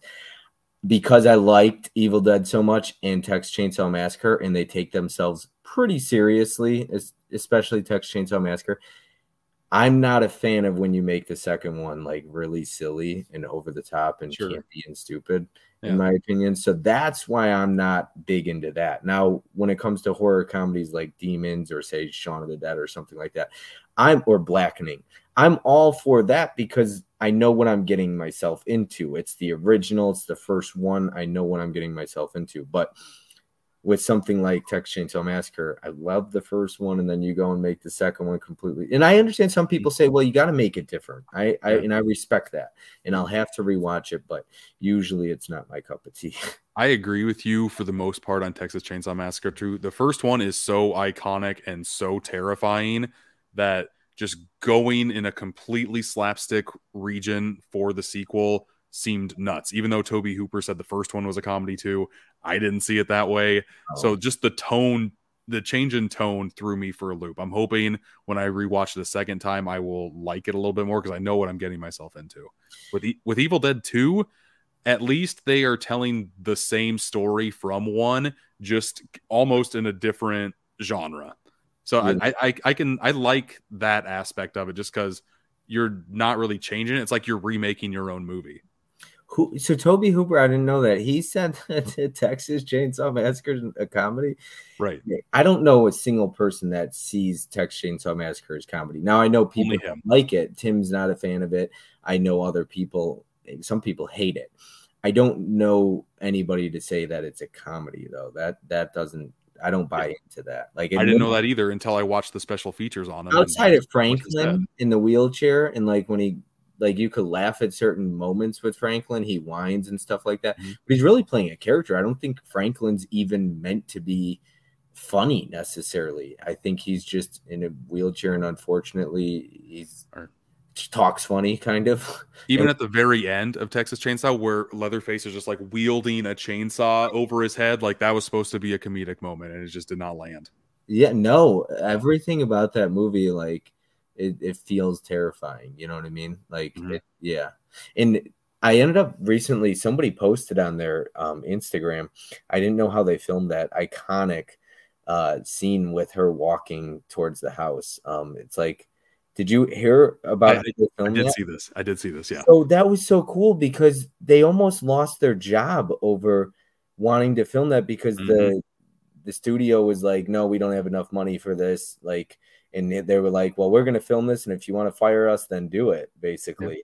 Yeah. And that DIY mindset, man. Exactly. That was so freaking cool to, like, hear. He laid down, and then he just started pushing this, like, and it's so iconic. Yep. And obviously you get the shot in the remake with Jessica Alba, but I feel like, and maybe I'm wrong, I'm curious to hear if anyone in the chat ever noticed this or thinks that Eli Roth might have been inspired by Texas Chainsaw Massacre. Did you ever see Cabin Fever? Mm-hmm. Okay, do you remember the shot with her name's like Vince, I don't know what her name is, but she's in the jeans and she's walking, and it's like a it's not slow motion, but it's almost the same exact shot as Texas Chainsaw Massacre. It's like right behind her and showing her ass, like, as she's walking through. And right away, I thought back to the original Texas Chainsaw Massacre. And whenever I see stuff like that, I'm like, I wonder if they took like a page out of the notebook of Texas Chainsaw Massacre. You know what I mean? Like, I wonder if that was inspired by that, or they maybe not. I don't know. Or maybe it's just something in their subconscious. Yeah. So I know that there's not a lot of Franklin fans out there. Like, Franklin cracks me up. Like, I love quoting Franklin. Mm-hmm. Yeah, it's like, Frank, why? It's great, but then he gets killed at the end of the wheelchair. That poor, like, y'all hate on Franklin. Everybody hates Franklin, right? But that dude went through hell. He gets stabbed in the hand. He falls out of a van, rolls down a hill. He's in a wheelchair, and Leatherface just comes out of nowhere with a chainsaw. And, like, this dude can't do anything. He's in a wheelchair. Poor Franklin. I was happy when he left, though. Yeah, I know. Everybody was. Yeah, see, the chat's just funny. It's just, I read the chat, because I could see it, obviously. So, sure. And it's so easy, once again, as a guest. Like, that's the thing I try to tell people as hosts. Like, so I'll get people that'll, like, read the chat and they'll start calling out comments, and I'm like, I didn't get there yet, or like, give me a minute, because when you're hosting, it's totally different. You got a job to do. Us guests, we don't have anything to do. We got no responsibility. I could go through I just see it coming as it goes. You know what I mean? Like, so yeah, it's totally different. That a message to any guest versus host out there who's never hosted before. That's why it's so different as a guest. It is not easy hosting streams. So I appreciate it's a lot to focus on. You're just bouncing all over the place. Man. It's so different. So I really appreciate you hosting, and I'm having a blast, and I appreciate you having me on, man. It's a good time. I really like one-on-ones. I'm a big fan of them, to be honest with you. I do too. You can kind of focus on something a little bit more. Yeah, we're going to be together again in like 2 weeks. You ready for that? 2 weeks from today, I think. Yeah, I'm joining your Hall of Fame, which is very cool. Yes, you are. And you are one of the big reasons why I ever started that. So I will be talking more about that in 2 weeks for sure. Yeah, no, that's one of the main reasons why I wanted to have you on as a first guest. Like, I helped talk you through a little bit of like how you were going to start the Hall of Fame. So I'm like, I'm going to have you as my first guest too, do a whole like big circle eating each other thing. Yeah, So, no, absolutely. Yeah, I'll dive a lot into that for sure. But I honestly, I don't know if you didn't message me and say, hey, that should be a real thing. I don't know if that ever even becomes a thing, that Hall of Fame. And I have a lot of fun with it. So I really appreciate that like nudge. Of course, yeah. No, anytime anybody wants to reach out, I will definitely try to give you my 2 cents and help push the bird out of the nest a little bit. And that is so important to anybody listening right now. If you're on the fence about starting something, or you've anything like that, like, or if you know somebody is like, either message somebody, or you know what I mean? Don't be afraid to give somebody that nudge. You know what I mean? Like, and you could inspire somebody, or you know what I mean? You might be the reason somebody wants to start something. And like I said, and I'll always give credit where credit's due, right? Like if Jake doesn't message me, I probably never even think to do it. And then Jake said it, and it was like, you know what? Yeah, how would I run it? And then Jake and I ran for a while, talked ideas, bounced ideas off me. So, you know, appreciate it, man. Yeah. No, I was like, I've wanted to start this podcast for months, and I just really didn't have that much of like, okay, what am I going to do? How am I going to format this? And then finally, I had a buddy of mine make the logo, and I'm like, I really like the way this looks. I'm just going to kind of wing it. And I think what we did was pretty good. I enjoyed the time talking with you, Bob. I liked your thumbnail a lot. And I totally agree. And I appreciate other people out there who help me with my thumbnails. Tony is a big into that. Tim has helped me a ton in the past. Tim did the Hall of Fame for me, and I really like the way that thumbnail works. But yeah, that's why I love the community. Like I think I was just telling you today. So Jake reached out to me yesterday, and this is, I'm gonna just brag about the community.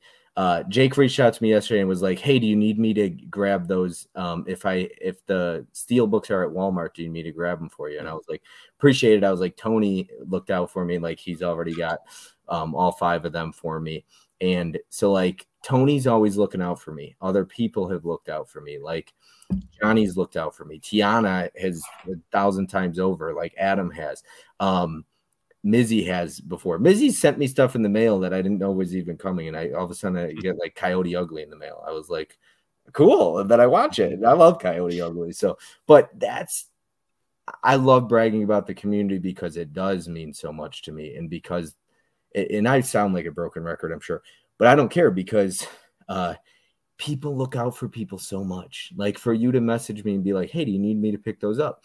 And then a couple weeks ago, I missed out on something, and 2 people messaged me and they were like, hey, did you get this? And I was like, yeah, I ended up getting another copy. But it's like the fact that people look out for you, it's amazing. You know what I mean? Like, it's just awesome. It's just to me, I know it's not perfect, and I know there's issues and stuff like that, but I find it to be very welcoming overall for the most part. And I've made great relationships with people, and it's just cool that people look out for you like that. This community on YouTube is the main reason why I wanted to make a weekly content, because normally I just do a lot of short form stuff. I like doing TikTok, but the community is very few and far between. This seems to be a very like tight knit group, and I like popping into a lot of different live streams that the group does. So I just kind of wanted to be like, okay, I kind of want to join this group a little bit more, and that's why I'm kind of doing this thing. So I'm happy for anybody who decided to pop in today. Yeah, and you get your usuals, you know, your usual suspects, if you want to call it that. Like it's almost like you'll never start a stream without, like at this point, like Film Addiction, you'll always see there. You always see What's Johnny Watching at this point. Holland Oates, I don't think you'll ever do a stream without him in there. So I'm gonna start popping some comments in. Yeah, I've never seen Joshy before, but I saw you in the chat tonight. Appreciate you being here, Joshy. Mid-level Media, What's Johnny Watching? Like, yeah, Mizzy is another one. Yeah, and some Tiana, had some Holland, just like you were saying. Always there, Tiana. Yeah, exactly. You'll never do a stream without Tiana unless she's working too. And Tiana loves the community, like right. Yeah, she's a big fan of people. Very cool. And everybody just in the comments just says hey to one another, which is, I don't know, it's very cool. You don't see that a lot. Yeah. anywhere when it comes to community. That guy right there, Adam the Movie Hunter, like, dude, I've developed a friendship with him that goes beyond like brotherhood almost. You know what I mean? Like, it's like that. So it's awesome. Yeah. Oh, Joshy's 15. That's why. Yeah. Yeah. Very good. Obsessed with physical. That's what I like to see. I like to see the youngins get obsessed with physical generation media. of physical media. It is super cool because you don't see that a whole lot at all. I feel like that's going to become more and more rare because the main reason why I like collecting stuff is because I liked going to the rental store when I was a kid, and that's not a thing anymore. So I don't know how. I don't know what the next 20, 30 years looks like. Yeah. For physical media. Yeah. Kind of scares me a little bit. Yeah, no. And Jake, like, you look at the community, we met in person. Yeah. With Stacy and Corey. And Corey's in a lot of chats as well. And Mel. And then Mel, of course. And so it's like, and it was so much fun. That was one of the highlights. Honestly, like, two of the biggest highlights of my year were meeting other people from this community, like with Tim and, you know, everyone that I met up with in St. Louis. So, and Tim was a surprise. I turned around and Tim's there, and it was very surprising. So that was cool. It was a good time. And then we're meeting up in October, and we're doing another one in March as well. So like, and I'm not the only one meeting up with people. Other people do it. And I know we're trying to do something in November closer to you, Jake. Right. Or maybe not November, but yeah. I think it's November. Yeah. I think it's what we've talked about. But yeah, hopefully, we need to make that group get a little bit bigger. We're going to meet in my neck of the woods this time. And I've got a lot of good honey holes to show you guys. So. I'm looking forward to that. James is another really good guy. Yeah. Yeah. Appreciate it, James. Yeah. I mean, there are so many comments here. I think last time I checked, there was like 125 comments. Yeah, no, there's a lot. There was I appreciate everyone who hung out as well. So yeah, we got a little group chat going on Instagram, and I sent to the group chat, and most of them are here. So I'm sure they knew about it anyways, but you know, it's really cool. But I the only person I didn't recognize in the chat tonight was Joshy, so it's kind of cool seeing somebody new guy from New Zealand. I wonder what the collecting is like in the US. I feel like we're spoiled a little bit because UK has even got off the map. I know Australia doesn't even sell Disney releases anymore. Like, I wonder, I've never heard anything about how New Zealand's collect. Yeah, I don't know. I don't know. You know, we were making all the jokes yesterday about because all the regions like DVD got really technical because somebody had an M on their DVD and whatnot, and it gets crazy when you start doing that. But technically, those are the rules, you know. Right. So yeah, they're talking about Manchester Morgue now. I thought the transfer was good too, Ken. I've not seen the Kindred, and I want to. That Steelbook looked phenomenal, man. Tiana says the US is spoiled. I feel like the UK is spoiled. They get, like, Zavi spoils people with some ridiculous box sets. I feel like I was jealous of the UK and their Zavi hookup when I first started collecting like 10 years ago. I feel like the longer it's been going, US has caught up a lot, and I think we might have surpassed them with the amount of Steelbooks we get as opposed to what they get. Yeah. I think Best Buy at times can be really lazy with their artwork, though. And I don't know who that ends up being, if it's Lionsgate, who's higher, you know what I mean? Like, now Lionsgate's doing a good job, but there are some times where you're just like, what is this? Well, it's curious to see what like Best Buy and Walmart are doing. They'll release the same movie, but have a 4K Steelbook at Best Buy and a Blu-ray one at Walmart. Yeah. The Expendables 1 through 4 is getting its Steelbook from Walmart. Yeah. That's Mexifunk who put it is the artwork. So that's gorgeous artwork. Mm-hmm. Who did the 4Ks from Best Buy then? Like, who's in charge of that? Because I think I do agree the Steelbook at Walmart is way better than the Crows that Best Buy had. I do like the consistency, but I don't think it's like the greatest artwork by any chance. I don't either. It's probably one of the lazier Lionsgate ones, in my opinion. And it's very sneaky of them to release the 1 through 4 artwork a few days after the 1 through 3 4Ks have already been out. Yeah.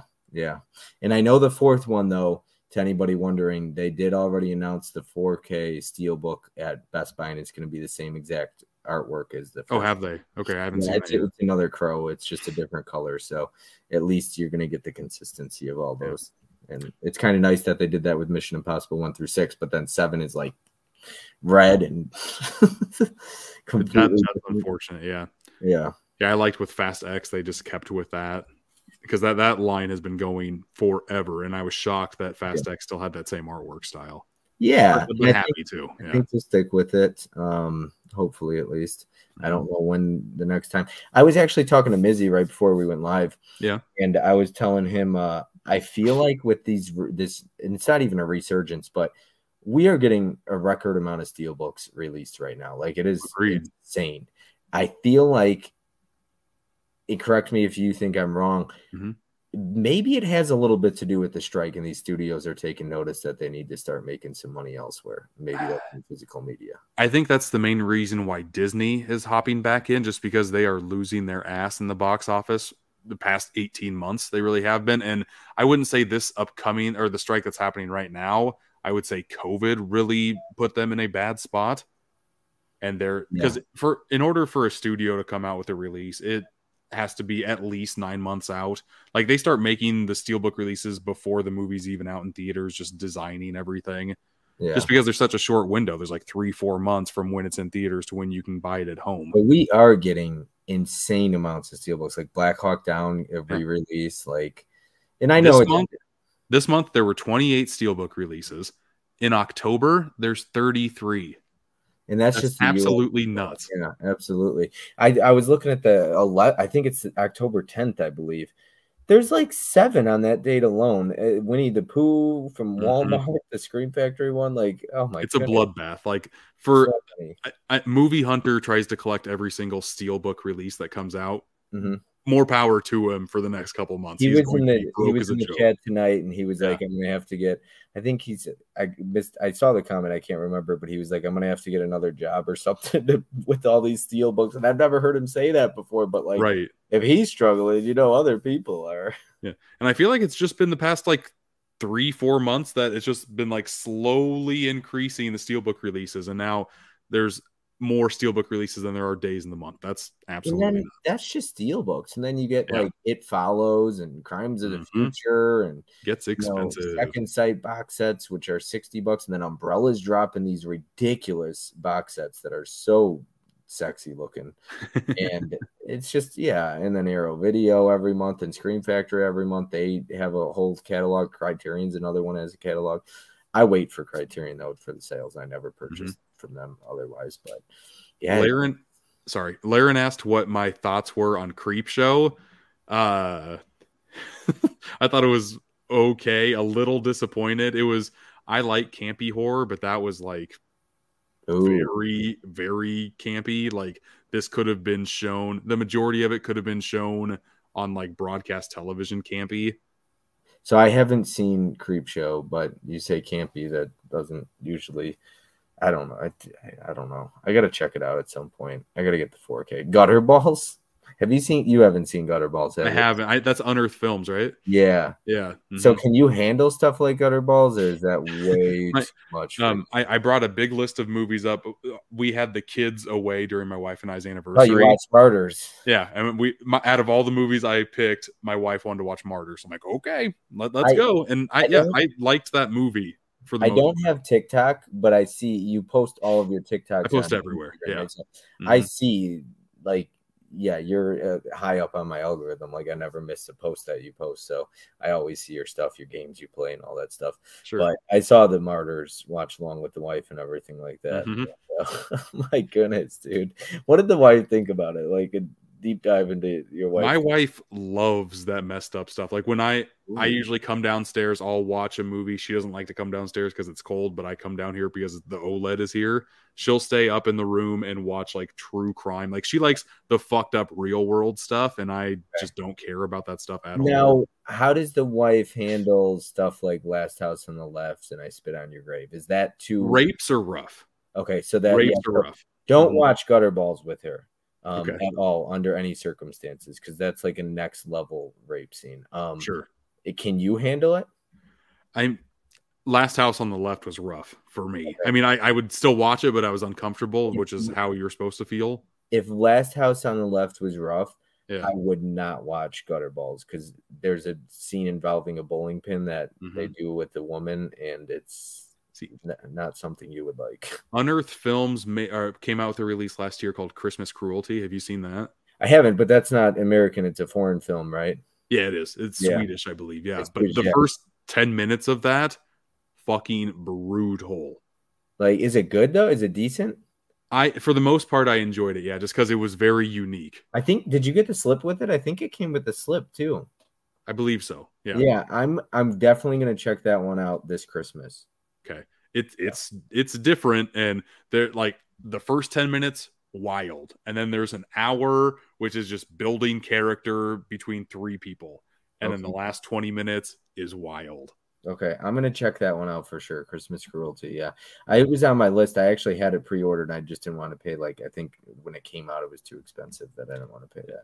A lot of movies that are just like they try to throw the hangout vibe out there, but it doesn't really catch or it gets boring really quick. This has a good sense of like, hey, it's just a few buds hanging out during Christmas, getting drunk. Like that's what the middle part of that movie is. So everybody hated. Now I'm drawing a blank on it. It came out right around this Christmas Bloody Christmas. RLJE put it out. Yeah, I've heard of it. Haven't seen it. Yeah. So I liked Christmas Bloody Christmas. Now most people hated that. I'm a big fan of RLJE. A lot of people hated the dialogue. There are a like record amount of swear words in that movie. That doesn't bother me at all. I have like my buddy Vinicio. He didn't like the dialogue. He's like, I have a trucker's mouth. Like I cuss all the time. He's like, that even bothered me. I was like, I don't know. I was not bothered by the dialogue, but I feel like that's the dialogue I have on a daily basis with my friends. Not on a daily basis. Let me rephrase that. It's a conversation I absolutely would have with any of my friends at any time. But it is like, I don't know. There's just like every other word is like an F-bomb and stuff, I feel like. But I don't know. I guess because I'm so used to that, it went over my head. I didn't even like, it didn't bother me. It didn't faze me at all. I don't like, you could cuss as much as you want in a movie. It really wouldn't bother me though. No, cussing just goes over my head. Yeah. Even every other word could be a cuss word and it still wouldn't bother me. Pretty much. My kids aren't allowed to cuss, but if they're singing a song, they can cuss during it. Oh, really? That's the funniest thing in the world to hear my girls be like, can I say this? I'm like, yeah, you can say it. So they sing it and it's hilarious. It's the best. That's funny. And because you got 2 daughters, right? I do. Yeah. And they're like 7 and 5. So it's still funny to hear them say those words. No boys. No, I'm cool with that though. When I had my first girl, I was like, man, I kind of wish I had a boy because I would kind of know what I was getting myself into. But yeah, two girls has been great. So I don't have any kids, but I obviously have a niece, and I was just talking to my sister today, and she's like, I know you like Rosalie more than Benton. And I was like, it's not that. I was like, he just doesn't have a personality yet. She's like, yeah, he only knows like 30 words so far or something like that. And I was like, I still love Benton, but Rosalie's my goddaughter. She was the first newborn I ever held like in my arms when she came out, and so it was just super cool. And I adore Rosalie, and she's 4, so she's like got a personality and stuff like that. Well, she'll be 4 this year, but it's so cool. And it's so funny because my sister gave me a hard time, and her husband, so my brother-in-law, she's like, you 2 wanted a boy so badly. You wanted me to have a boy, and now you're obsessed with Rosalie. And it's like, yeah, it's funny how that works. We wanted was a boy, her to have a boy so badly, and now we're just obsessed with Rosalie. It happens. Yeah, Zoe and Maya are the best. So I wouldn't have had it any other way for sure. I don't know. I think there's something about like girls; they're just adorable and fun to be around. Yeah, like, maybe Benton will get like that when he gets older, but right now I still love Benton and just biased towards Rosalie. Sure, no, I get that. You know what I'm excited about? What's that? We just got Tiana to order Demons and Demons 2. Yeah, so she can watch them. I saw that earlier. Yeah. There you go. See, you probably saw all these already, didn't you? I did because so it's like you got, as a guest we get private chat, and then to the right of that we get comments. Yep. And the comments just, unless I move it, and I haven't touched, like my hands have been down the whole time, so it just keeps coming across. So like I see every comment as it comes across. So when you're hosting though, Like when I'm hosting a stream, for example, I'm not even in the comment section. I'm on banners or something else. I'm keeping score if it's a tournament. The Hall of Fame stream, I've got like 15 different folders and 80 different things I got to do.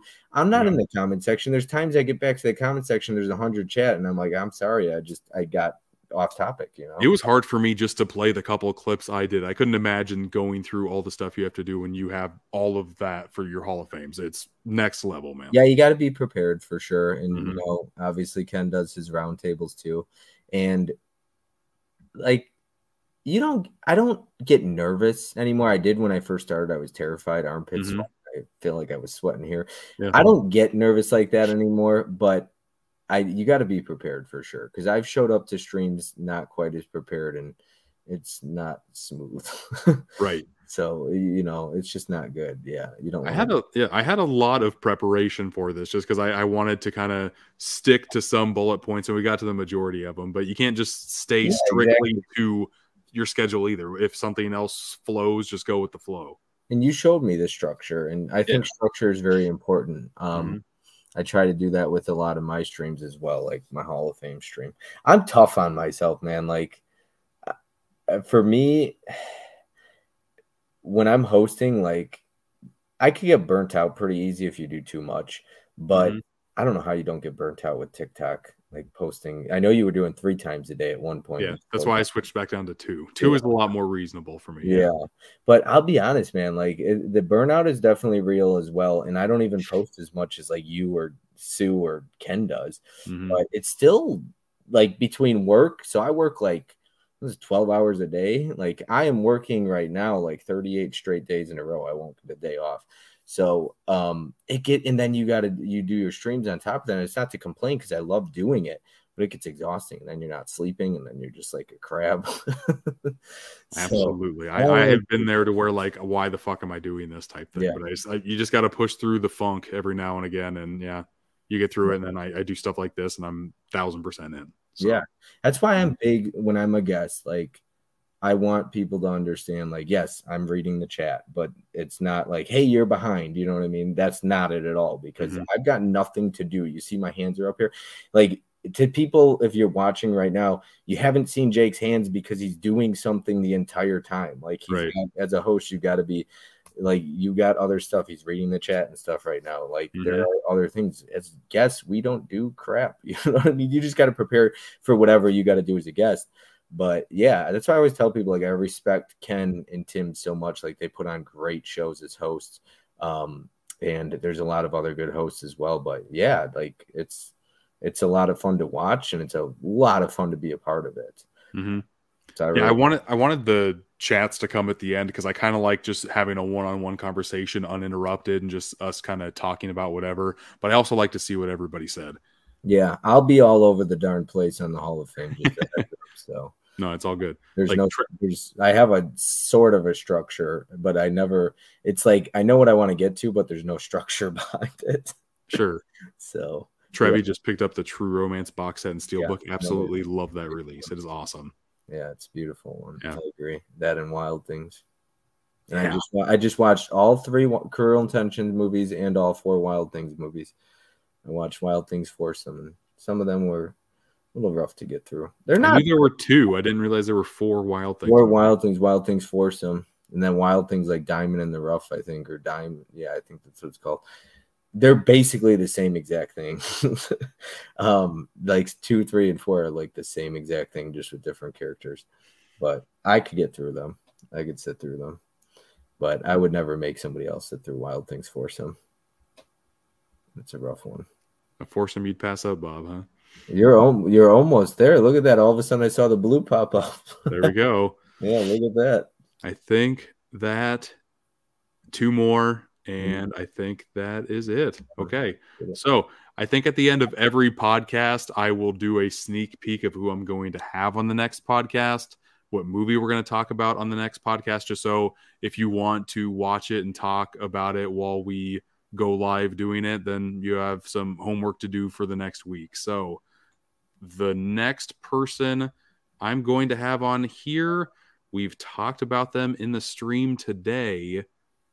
And that is going to be none other than Mel from My Killer Podcast. Blood Diner, Vestron. We're doing Blood Diner from Vestron Video. When she brought that up, I'm like, okay, I did not know if people were going to pick the heavy hitters with like Arrow Video and Scream, but so far we've got Synapse and we've got Vestron. I am a happy boy. Mel did a podcast of her own on Blood Diner like years ago. It's actually like the first ever, I think. I first experienced Mel through her podcast. Mm-hmm. She was talking to me about how she had a podcast there, so I'm going to listen to her old podcast talking about it, see if her feelings have changed, or I'm assuming they're not because she wants to talk about it again. But yeah, it should be a fun time. Be careful with Mel. She's a little bit of a troublemaker, so you got to keep her in line a little bit. No, yeah, I'm hoping she goes to the meetup again in November. It was a blast getting to meet up with her the first time. It was a good time, absolutely. And I know, no, not 4K Lowdown. I can't remember now. I'm drawing a blank, but he's a big Cardinals fan. He was going to come with, but he couldn't make it. Right. Yeah. I've told other people. I know Laren doesn't live far at all. Like Laren's on my way to Iowa, so I could easily swing by and pick Laren up. But yeah. I'm hoping we can get Derek this time around. We'll see. Derek would be a blast. Derek's a good guy. He's funny. I like Derek's sense of humor. I do too. I love a dry sense of humor for sure. Yeah, if you're sensitive, like Derek is not for you at all. Some of the memes he sends me in GIFs, I was like, man, 90% of people you would send this to would get so offended, but I think it's hilarious. So, but yeah, exactly. No, it's gonna be a good time. That's awesome. I'm excited you're doing this every week. I'm all for people doing new stuff, trying new series and stuff like that. I am going to actually shamelessly plug something that I'm starting up a new series as well. I want to do. Plug away, bub. And it's similar to what other people do. So I have a lot of friends have recommended movies to me in the past. A watch list. I have lists crawling out of my ass on Letterboxd as well. And I love getting recommendations. And so Adam has, Tiana has, Mizzy has, Fish has, but Tim has, and I've watched 9 of the 10. So basically he recommends 10 movies. I watched them, and I will give my live thoughts and reactions to the movies in person, and Tim will get to react to my reactions, and I think it'll be a lot of fun, and I can't wait for it. I hope it does really well. I hope a lot of people come in and watch it because I'm excited to talk about the movies because Tim thinks I'm going to hate most of the movies he recommended, so he's nervous about that. So just really exciting, and I can't wait to get into it. And that's going to be the day after my DVD tournament, 1 week from today. And then 2 weeks. Yeah. And then 2 weeks from today, you're going to be on. So cannot wait, man. That's not the reason why I wanted to do this podcast. Like Demons 1 and 2, you chose. I'm like, oh, okay, I have that movie already. I've seen the first one. This gives me a reason to watch the second one. Blood Diner, I've never seen. I'm actually buying it strictly for this podcast. So it just gives me another reason to collect for different labels and get things that I've been wanting to pick up for the longest time and just haven't. I am not a fan of Blood Diner. Oh, good. Mel loves it. Adam loves it. A lot of people love Blood Diner. That was not for me at all. But you might love it. And I hope you do love it. Yeah. But yeah, so it's just not for me. But I can't remember another slasher that's been set in a diner. So at least that might be unique, hopefully. Don't tell me anything about it. No, I want to go in blind. Oh, I'm trying to think like what I was going to say. Intruder was a grocery store. So yeah, a diner. Yeah. I don't know. I'm trying to think of the only movie that comes to mind is Pulp Fiction, but that's not like a slasher or anything. Oh yeah. I can't even think off the top of my head. It's one of those things, but whenever you're trying to think on the spot, you can never remember. So right. Yeah, exactly. Okay. Well, Bob, I think that is going to do it for tonight. Thank you, everybody, for joining once again. This will be on your podcast, whatever player you use, hopefully tomorrow. I signed up for it today, so I'm hoping it just smoothly goes on there. So we'll see what happens. I can't wait to talk with you again in a couple weeks. Entering the Hall of Fame should be a blast, man. Yeah, if you're listening to this right now, be sure to tune into that Hall of Fame stream, Bob's Blurays channel in 2 weeks. I'm going to have yours truly here, Jake, entering into the Hall of Fame, Physical Media Collectors Hall of Fame. It's going to be a good time, and I'm looking forward to that, and I'll have some surprises in store, so can't even spoil a teaser into what you got in store, but with me, anything goes, and you just expect the unexpected. Let's just say that. Yeah. After you had Derek and guests tried to guess like whose wedding photos these were, I have no idea what you have up your sleeve for this. So, yeah, exactly. should be a good time. And honestly, like I'm looking forward to it because some of those guys like I talk to on a daily basis, like Tony I talk to on a daily basis, like we'll talk on the phone and stuff like that. With you, it's fun because we don't talk every day. No. And like obviously I had the chance to get to know you better in person too, but I'm really looking forward to it because obviously like I know Tony really well, so like doing it with him, it's like second nature, you know what I mean? It's just like another stream. But with you, we don't stream together on a weekly basis, so I'm really looking forward to that. Yeah, with kids in my 9 to 5, I don't have a lot of free time. That's why I'm making myself do every Wednesday, do this, and just kind of set my schedule around that for once. Because I can jump on every now and again, but I wish I could do more. Yeah, I was so excited when I got you on for the Steelbooks and Slipcovers tournament. When I originally asked you back in October, you know, because when you're like a new fish out in the world and you're asking people with 50,000 followers on TikTok, you're like, this guy's not going to respond to me. So yeah, Mizzy's talking about me sliding into everyone's DMs. I'm pretty sure he already has. Yeah. I literally messaged you. I was like, I'm going to need your wife's email. Yeah. Right. Yeah. And I don't know if you have or not. We have not talked about that. She has not brought it up. So I don't know if it's happened yet or not. But I tell people to keep things secret. So there you go. Any surprises I have in store, I'm like, shh. Very good. Well, thanks again for coming on, Bob. Appreciate it a lot. Absolutely. Thank you, everybody that showed up. I love all the support that you guys shared with this. So Johnny's saying you already slid into my wife's DMs. That's enough of that. Okay. See you guys later. Thanks again for joining. Bye. Have a good night.